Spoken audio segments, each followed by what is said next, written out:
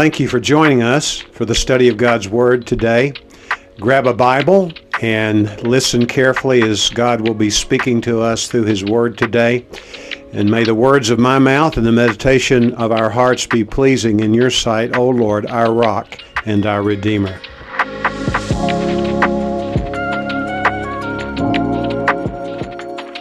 Now we come to consider the Word of the Lord. And I'm going to introduce this by testing some of your memories. Some of you remember ABC's Wide World of Sports. It's probably a minority, a small minority at that.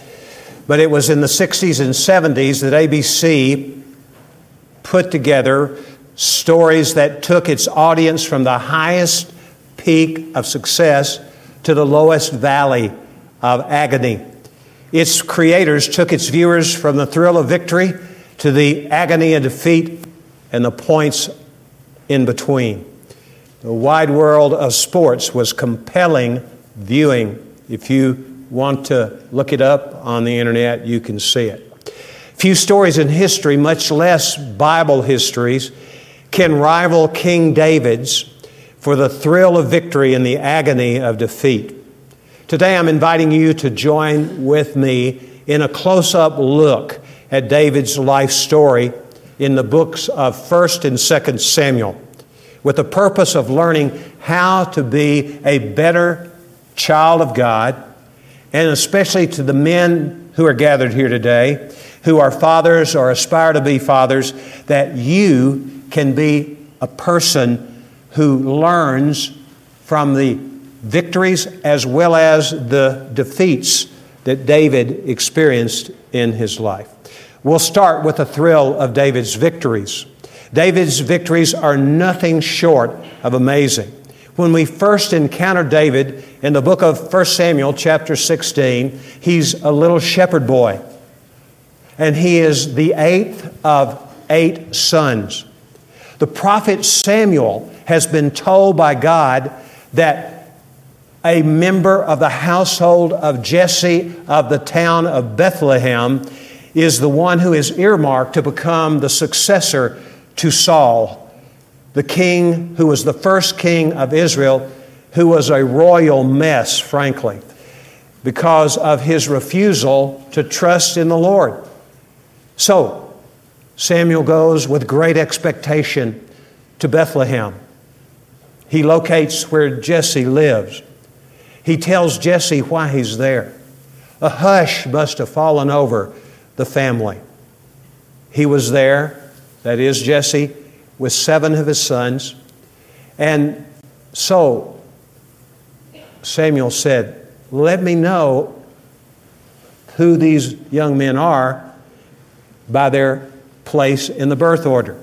The firstborn was named Eliab. And when Samuel saw Eliab rise when his father told him to stand up so that the prophet could get a good view of himself, this is what ran through the mind of Samuel, who was a man of God par excellence.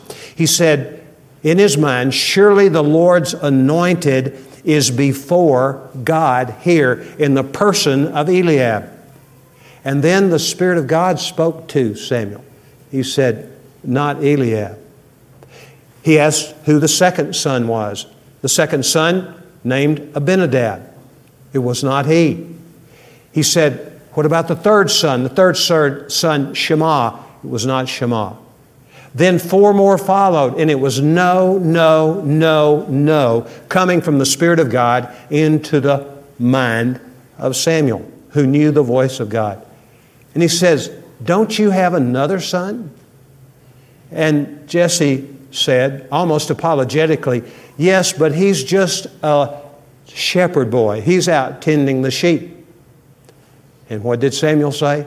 He said, send for him, and we'll all stand up until he gets back home.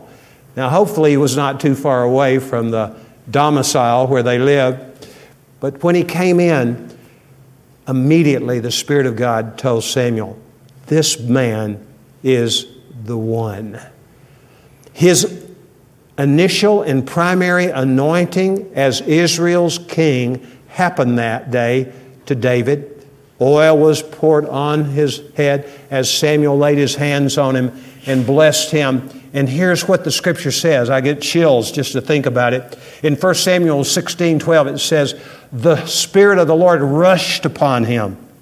Here was a man in whom the Spirit had not yet lived, but a man who was deemed the right man for the Spirit of God to indwell. And at that moment, the Spirit of God came and indwelled him. And this is what the Scripture says. And He continued to indwell in him, implying that from that moment forward until the day of David's death, probably some 50 to 55 years later, the Spirit of the Lord was in him.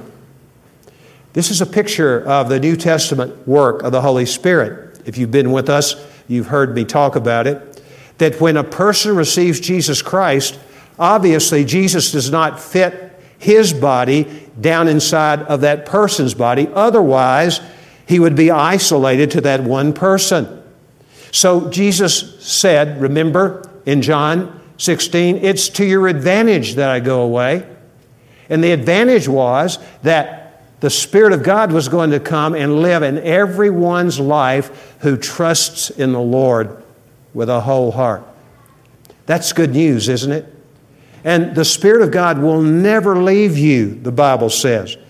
This makes it different from the normal believer in God in the Old Testament, because the Holy Spirit usually only lived in one person at a time. Now let me back off here just a minute. Perhaps you know the Bible says in the book of 1 Corinthians, what? Do you not know that your body is a temple of the Holy Spirit who is in you, whom you have from God, and you are not your own?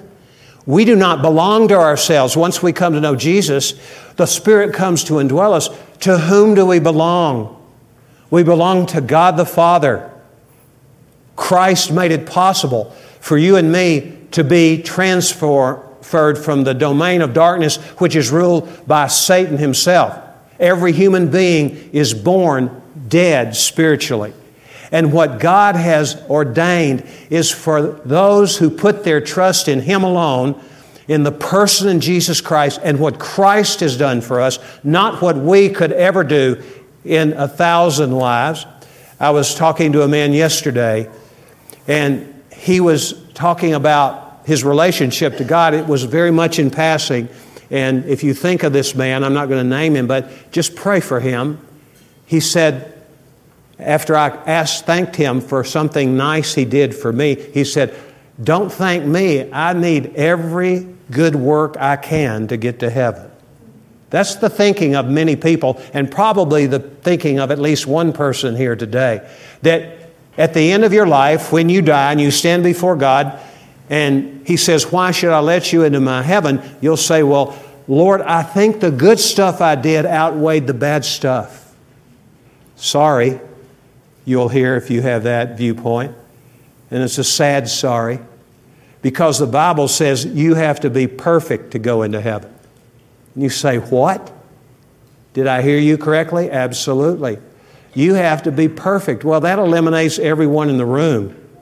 And it eliminates every human being who's ever lived or ever will live, with the exception of Jesus Christ, as being able to get into heaven, because none of us is perfect.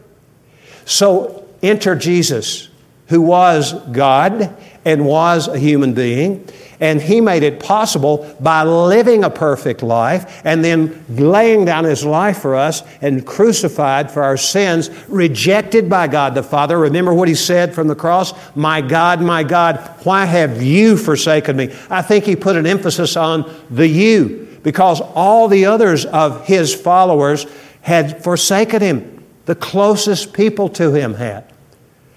The good news is that when you trust Christ, in that instant, the Spirit of God comes to live in your heart, never to leave you, never to forsake you. And His presence is what is called a down payment by Paul, and under inspiration of the Holy Spirit, when he's writing the books of Ephesians and also the book of 2 Corinthians. David was one who was filled with the Holy Spirit. And then the next victory we see, that was the biggest victory, that he would be indwelled by the Holy Spirit, which set the stage for everything else. His encounter with Goliath is probably the one that most of us think about when we think of him. Is that true? When you hear the name David, do you think immediately of Goliath? Goliath was from Gath. Gath was a city in Philistia. The Philistines were arch enemies. In fact, they were incredibly oppressive to Israel, the nemesis of Israel. But Goliath, count the height of this man, 9 feet and 6 inches tall. Now that's what I call a man. And he was an impressive man. He was impressive in the boldness that he envisioned for whomever saw him. He was a warrior of the highest rank. He was imposing in his appearance, but he was also intimidating in his speech. It reminds me of Jack and the Beanstalk. Didn't you ever remember that? That was one of my favorite fairy tales. How's it go? Fee, fi, fo, fum. I smell the blood of an Englishman. Be he alive or be he dead, I'll have him with a loaf of bread. Am I the only one who knows that? I'm not surprised if I'm the only one because of my age in this group. But I would just think about that giant and the beanstalk.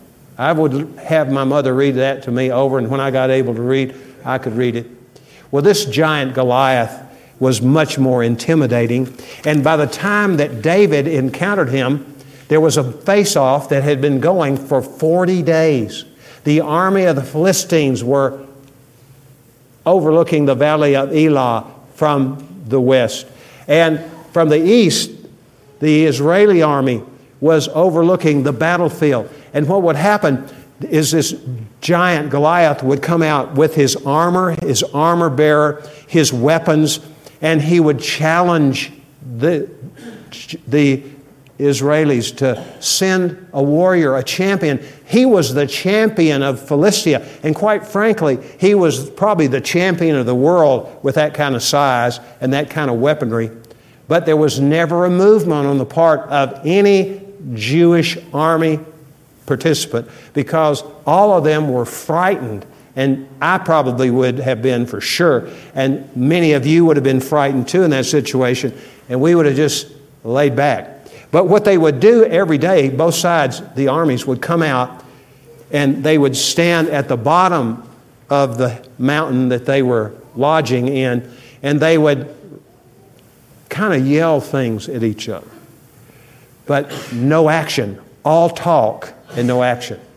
I remember when I was in high school playing football, one of my teammates, his last name was May, and May was a very good player. He was about 6'2" and weighed about 160, and he played defensive end, but he was meaner than a junkyard dog. In fact, that's what our coaches called him, Yard Dog. That was his nickname. And nobody could get around his end in practice. And one day, our coach, Coach Mason, said, "Yard Dog, why don't you ever say anything?" He said, "Talk's cheap, Coach." And it was, and it is, isn't it? We can talk a good game about being a follower of Jesus Christ, and that's all that our walk with God amounts to, is just talk. And we need to do a lot less talking about who we are and just let our actions do the speaking for us. David was one who let his actions speak. He was not afraid of this giant. Why wasn't he afraid? Because listen to what he said to Goliath. When he finally got face to face with him, this is what he said to him. He said, "You come in your own name. You have blasphemed the God of Israel. We come," notice he does not use his name only. He didn't say, "I come." He said, "We come in the name of the Lord, and the battle is the Lord's, and He will deliver you into our hands." The mark of a great leader, regardless of the field of leadership, and especially in the Church of Jesus Christ, the mark of a great leader is that leader is not about himself or herself. The leader is one who is under marching orders and looks to Jesus, the author and perfecter of his or her faith, and follows Jesus in lockstep with others who know and love the Lord. You remember that Saul, who was the reigning king, he was as much a coward, if not more, than everybody else. He offered David his gear. That would be Saul's gear. He had a nice get-up. In fact, if we had read earlier in the book of 1 Samuel 14, what we would discover, and this is wild, there were only 2 people in the entire army of Israel who had access to a sword. Saul the king and Jonathan his son. Only 2. And so Saul gave his sword to David. He gave him his gear. And you may recall that Saul, when he was crowned king, he is described as being a whole head taller. In other words, there was no one male in Israel who could come, when he stood side by side, above the shoulders. The top of the head of the tallest guy would just be here. So he was somewhat of an imposing figure too. And you can only imagine, I'm sure, how awkward it would be for David. We don't know how tall he was. He was shorter, obviously, than Saul. How that would have been to him. And finally he says to the king, King Saul, with all due respect, this is not me. I've got to be myself. He didn't say that, but that's what he was really saying. He was saying, with God, anybody can be used to accomplish the impossible. That's what he was saying. And someone called him just a little smart aleck, sort of upstart, because he's in his late teens probably. David took his sling. He had 5 smooth stones, and one wonders why. Was he anticipating a miss when he hurled the stone? I don't think so. He was fully confident. Remember, he'd used his sling and stones in it to kill bear and lion. He was a dead-eye when it came to using that sling. There were 4 other giants in Gath where Goliath was from. And some people think it was the brothers of Goliath. So he was, just to be careful, he was saying, now, if the other 4 are here, and they likely were, and I do Goliath in, I'm ready for number 2 and number 3 and number 4 and number 5. He was loaded not for bear, but for giants, right? But they didn't show up. In fact, with the death of Goliath, after David slung that stone and hit him right in the middle of the forehead, dropped dead right there. David runs over and he grabs the sword of Goliath. That would be quite a piece too. And he takes it and he decapitates him. And all of the Philistine army turns tail and runs. And then the army of Israel, certainly emboldened, they go and they follow and they wipe out virtually all the Philistines. It was a great day. Talk about a victory. Do you see how David had some great victories? God gave him great victories. Here's another victory. He was given a friend. This is found in 1 Samuel 18. I wish we could go to every passage, but we're going to run out of time as it is. The friend was the prince, the crown prince of Israel, Jonathan. He was the one who had been being groomed to take the place of his father Saul. And he was quite an effective warrior himself, much better than his dad. Read the story in 1 Samuel 14. He and his armor bearer, remember, there was only one sword that King had and one sword that Jonathan had. And he and this armor bearer took on enemies, and they wiped out 30 2 men, one with a weapon, wiped out 30. So Jonathan was no amateur when it came to being a warrior. So here's Jonathan, and he immediately finds, as the scripture says, his soul is knit to the soul of David. He saw the quality of the Spirit of God in him. He knew the Holy Spirit was working in his life too, because the Holy Spirit confided in him, Jonathan, this is your father's successor. And then there began this beautiful relationship between these two young men.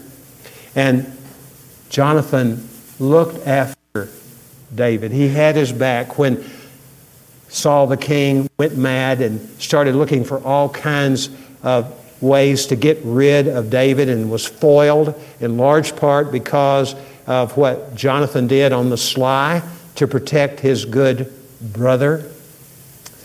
Well, befriending is a good thing for any of us to do to our brothers and sisters in Christ. You can be a friend to somebody whom you know Christ is in, a good friend. It could be someone in your peer group.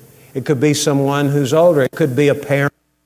It could be a brother or a sister in your family of origin. And it could be your children, men, those of you who have children, to be this kind of friend to your children, like Jonathan was. Saul set David as leader over his men of war after the victory. That's another victory, isn't it? Goliath. Then he becomes the general, as it were, of the army of Israel. Here, a teenager, late teens probably, maybe early 20s. We don't know exactly, but he was not much more than 20 years old, if that old at all. There was a victory parade. I was interested in the Nuggets victory parade, and I was so happy for Denver and the outpouring of joy there. If you saw any of it, first time they've ever won the NBA championship. I know many of you are just saying, well, please get on beyond this illustration, if you will. But that parade was nothing compared to this victory parade. Saul and David walking together, and they came to village after village after village, and at each stop they were met with the same chorus. Women were lining the road, and they were singing this song. Saul has slain his thousands, David his tens of thousands. Well, there's where the relationship with Saul went sour, because he was jealous, he was insecure. David really didn't care. He was just watching all this, and it was like he was in a dream, probably in his own mind. But this began the deterioration, and it deteriorated rapidly between him and Saul. Well, those are some of the highlights. There are many more. Before I forget one, let me go ahead and mention this one. After David became the clear king of Israel, it was some years later from this event, probably 10 years later. And by the way, David was a refugee. He was a fugitive. He was being hunted down like a dog by the forces of King Saul. And King Saul took 3,000 men at one time to locate where David and his puny group of 400 misfits were holed up in what is called the stronghold. If you've been to the Holy Land or you've seen pictures of the Dead Sea area, you'll notice that in the background to the west, there are these mountains, if you want to call them that, and they're very barren. They're beautiful when the sun shines on them in a certain way. They're beautiful, and they're filled with caves. David and his men were being pursued hotly by the army of Saul, and they knew the army was close. And these caves sometimes were big, as this illustration will tell you. The king went into a cave where David and his 400 men were hiding, and he went in, I'm talking about Saul, to relieve himself. He didn't know anybody else was in there, but the man who was at David's right ear, his right hand or right ear man, said, "Now's the time, David. The Lord has put him in this place, and you can have him right now." But you know David wouldn't do it. Do you know why? Because he listened to what God said. And the Bible says, "Do not lay your hand on the Lord's anointed." David knew that Saul had been anointed by Samuel. And he knew it would be against God's will for him to take that situation into his own hands. That was a big victory, by the way. The casual observer would say the bigger victory would be do away with him and take over the country. But that's not the way God would have it. And it shows the character of David in his obedience to the Lord. David had some defeats, of course. And among those was he had too many wives. Now, I'm not knocking wives here, okay? He had 8 wives. This was against what God had told the nation of Israel in what we call the law, the Torah. But David did it anyway. He had 18 sons, at least, by these 8 women, and we only know of 1 female child born, but undoubtedly there were more. David had 10 concubines, and he had children by them also. David sired a lot of children. And we'll get back to that if I don't forget it a little later. Saul had committed to whomever would set the Israelites free from the oppression of the Philistines to give his daughter in marriage. His daughter Merab, M-E-R-A-B, to the one who did that. And in effect, he would become, whoever he was, the son-in-law of the king. He would be in the royal family. But when time came for Saul to make good on his promise to David, he went ahead and he gave Merab to another person, because second in line among the females in the household of Saul was Michal. And this lady was perhaps a little bit like her dad. She was not like her dad in this. In 2 places, the Scripture says she loved David. And she was one among hundreds who would have, not thousands, who would have done whatever they could do to have David as their husband. But she loved him. But she turned against David at some point, and we really don't know all the reason for that. I think it had to do with jealousy, and I can understand that. Ladies, just put yourself in Michal's situation. You got your trophy husband. You got David. He has made you the envy of all other women in the nation. And then all of a sudden, all these women start making fools of themselves. Sorry. If you look at 2 Samuel chapter 6, you'll see it in the way they behaved around David. And she's jealous, and it makes her mad at her husband, and he's not doing anything to raise the temperature in their hearts as far as anything related to being unfaithful to her. Well, what happens is that God continues to work in David's life. He saves him time and time again. He does not find reconciliation with Saul an easy thing to get. He wants to reconcile with him, and he tries, and Jonathan's helping him along the way. But as soon as Saul's heart changes and softens towards David, all of a sudden he has this uproar within him that makes him, just like his daughter, jealous. Runs in the family, evidently. And David went to different places for refuge. He even went so far as to stoop to go to the king of the Philistines, Achish. And Achish lets him stay there. And then the way that David makes it there in the capital city of Philistia is that he pretends that he's crazy. Crazy, slobbering all over his beard and writing on the door or the gate into the city. And so finally, Achish says, he's not a danger to us. Let him go. That was denigrating for David, for sure. And then David had opportunity to have another wife. And this is my humble opinion, but this is the best of all the women that he was married to. Her name is Abigail.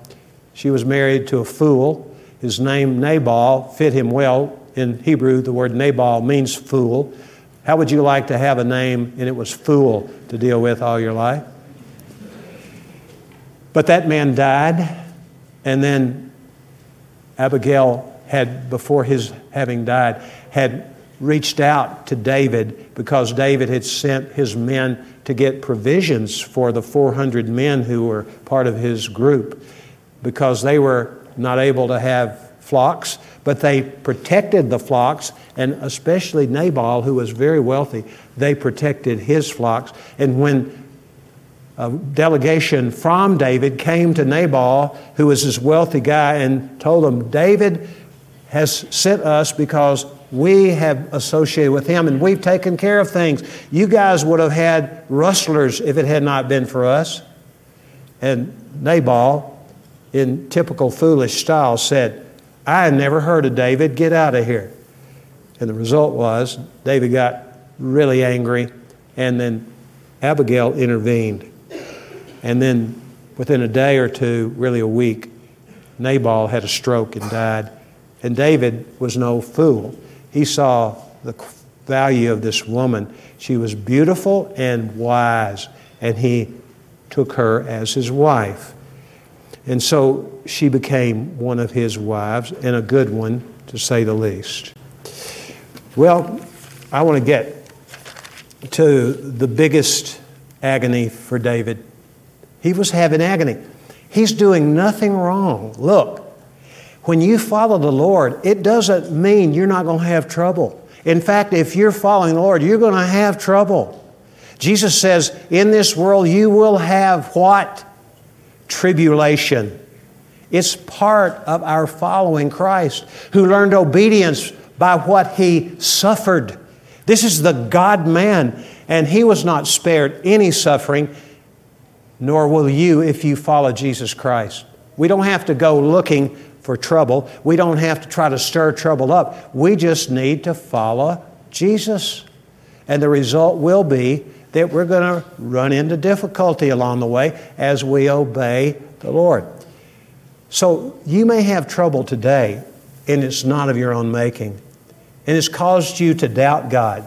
It's caused you to wonder, does He really love me? Does He really exist? Is the God of the Bible the true God? And the answer is yes, He does exist. Yes, He loves you. He is the God of the Bible. He is the only true God, revealed in the person of His Son, Jesus Christ, conveyed to us by the Holy Spirit of God. David, the Bible says in 2 Samuel 11, it says, in the spring of the year, the time when kings go to war, David was on top of his roof late in the afternoon. Now, the king's palace was the biggest palace, as you would guess. And so he had a view of all of the surrounding homes, and he saw this beautiful woman. He knew who she was. He knew she was one of his right-hand men, Uriah, who was at battle. He was at war, where David should have been. And he knew that she was his wife. She was beautiful. And he caved in to his own lust, which had grown to a high degree because of his not sticking with just one wife all along. And so he sent for her. She came. They had intimate relationship. She conceived. David learned from her that she was with child, and it was his child. Immediately, he's in a quandary. What am I going to do? I've got to get Uriah home from the front where he's waging war and get him to come. I got to have him come and give me a report of how the army is doing and we're winning. And then I'm going to liquor him up pretty good and then send him home. And he will have relations with his wife, and then I'll be in the clear. And this will all go away. Uriah comes as the king ordered, but he wouldn't go home. He drank, he got moderately inebriated, but he wouldn't go home. He stayed right there. And when asked by David, why aren't you going to see your wife? You've been gone for months.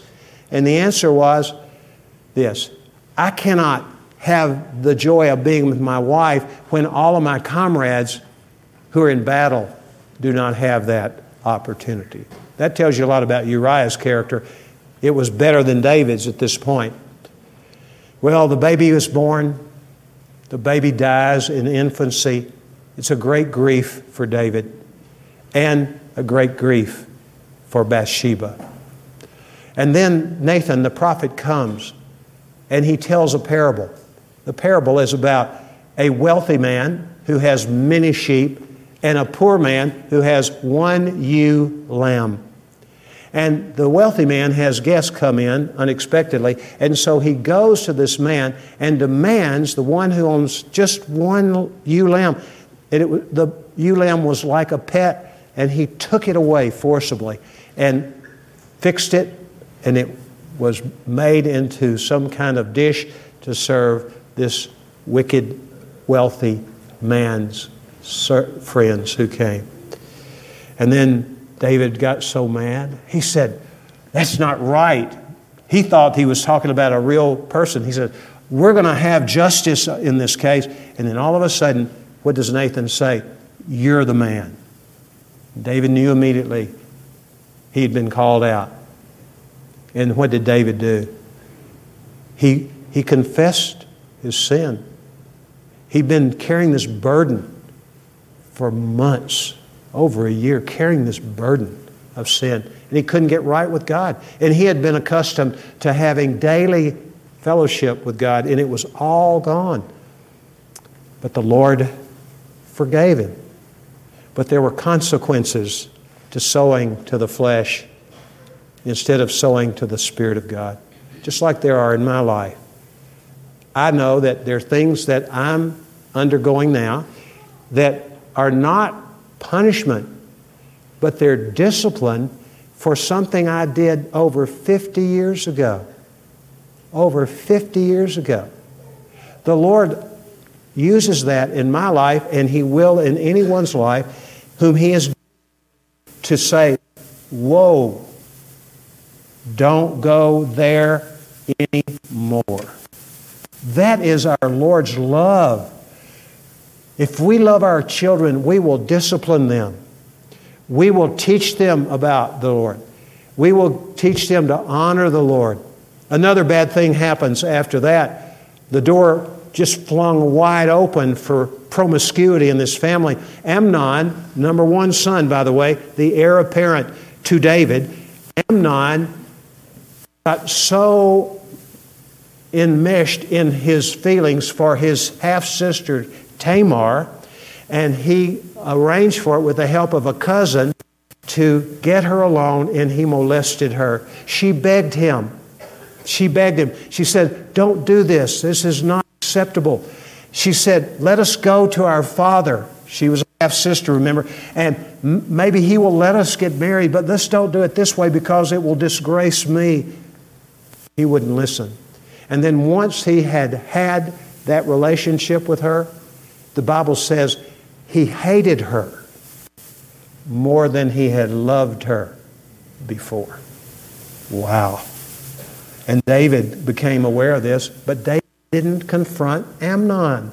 It is ridiculous.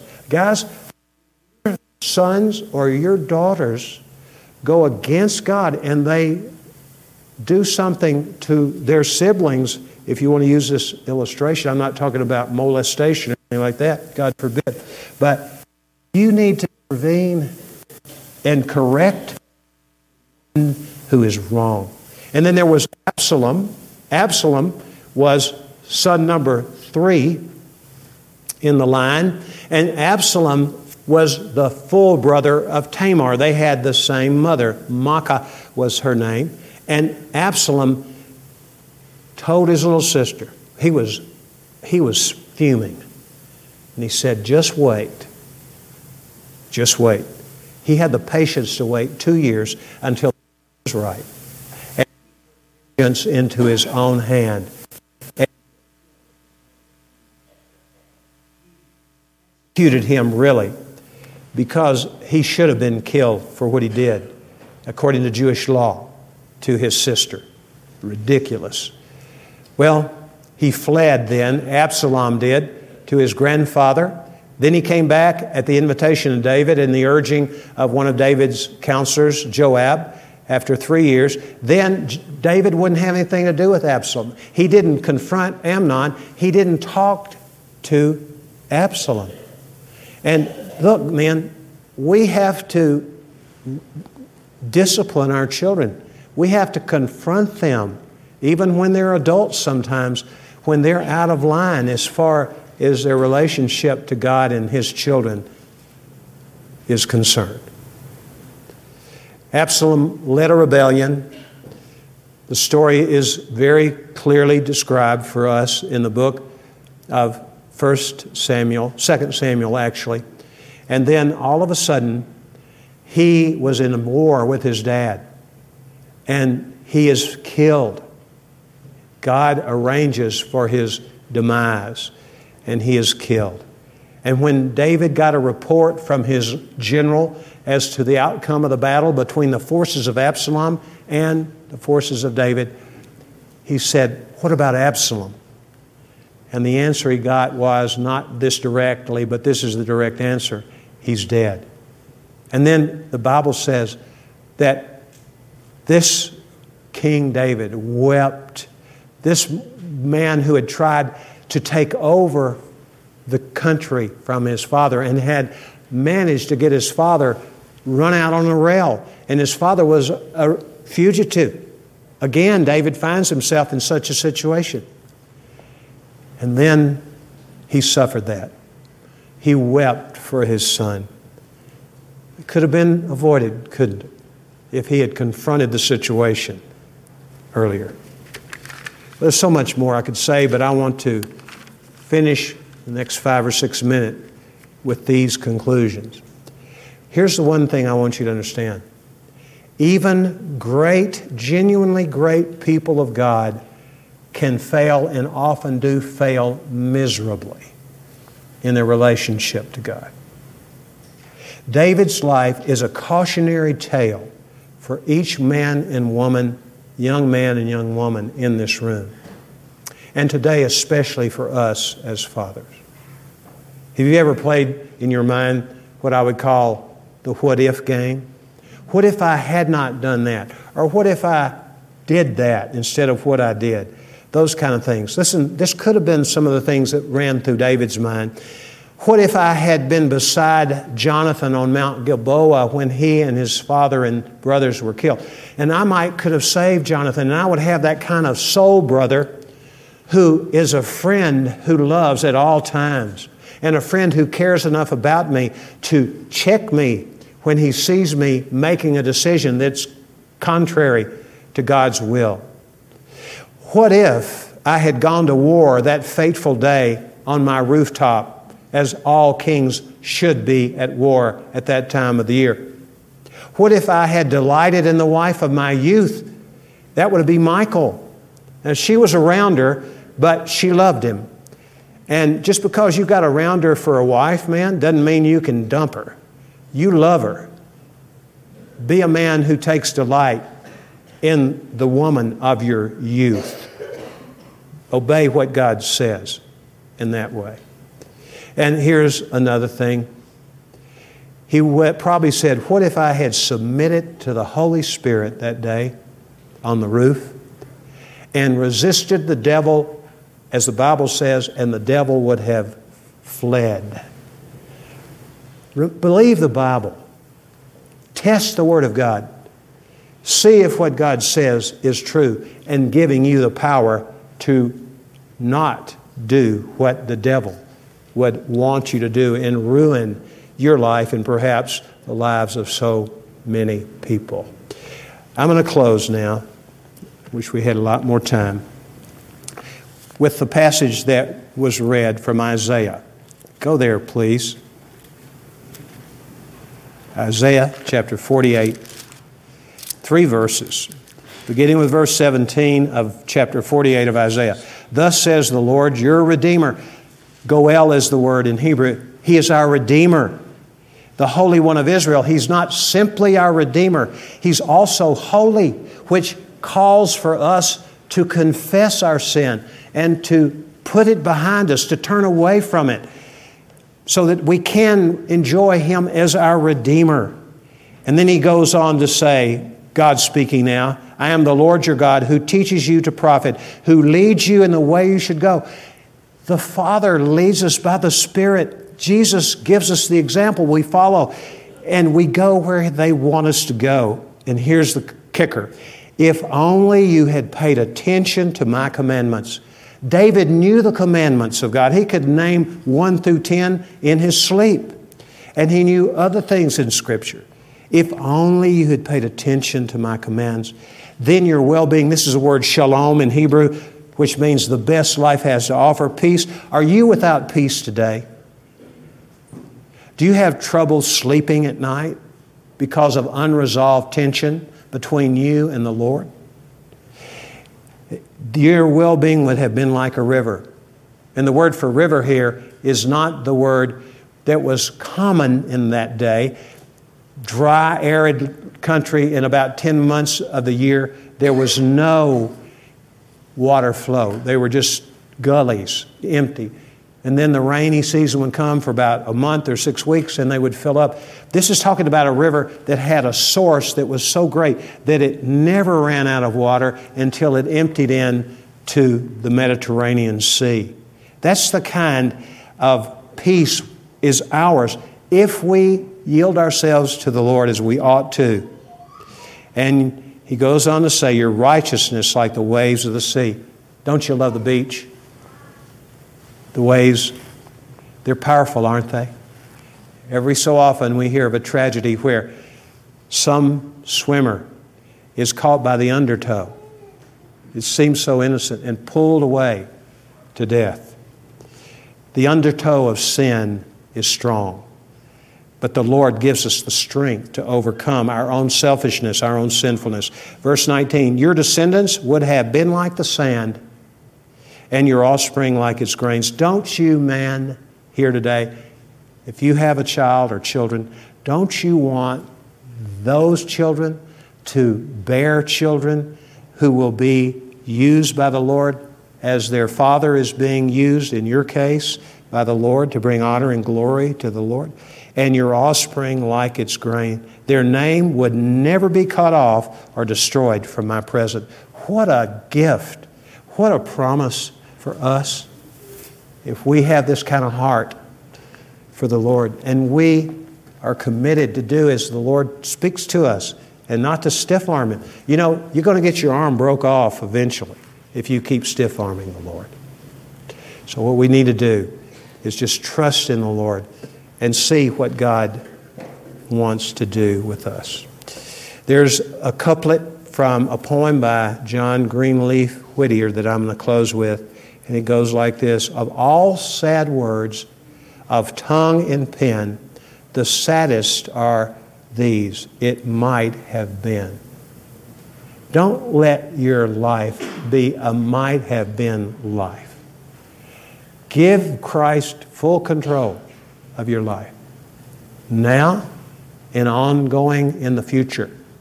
And the result will be marvelous in terms of the impact God has, not just on your generation, but on generations to come. Father, thank you for the privilege of looking into your Word and being taught by the Spirit of God today. And we pray, Lord, you'll give us your grace. we know, Lord, that you're full of grace. You said you're full of grace and truth, and you don't want to put us in a corner somewhere. You came to set us free, and we know the freedom comes in being men and women who pay attention to what you have to say and then apply what you tell us. In Jesus' name I pray. Amen.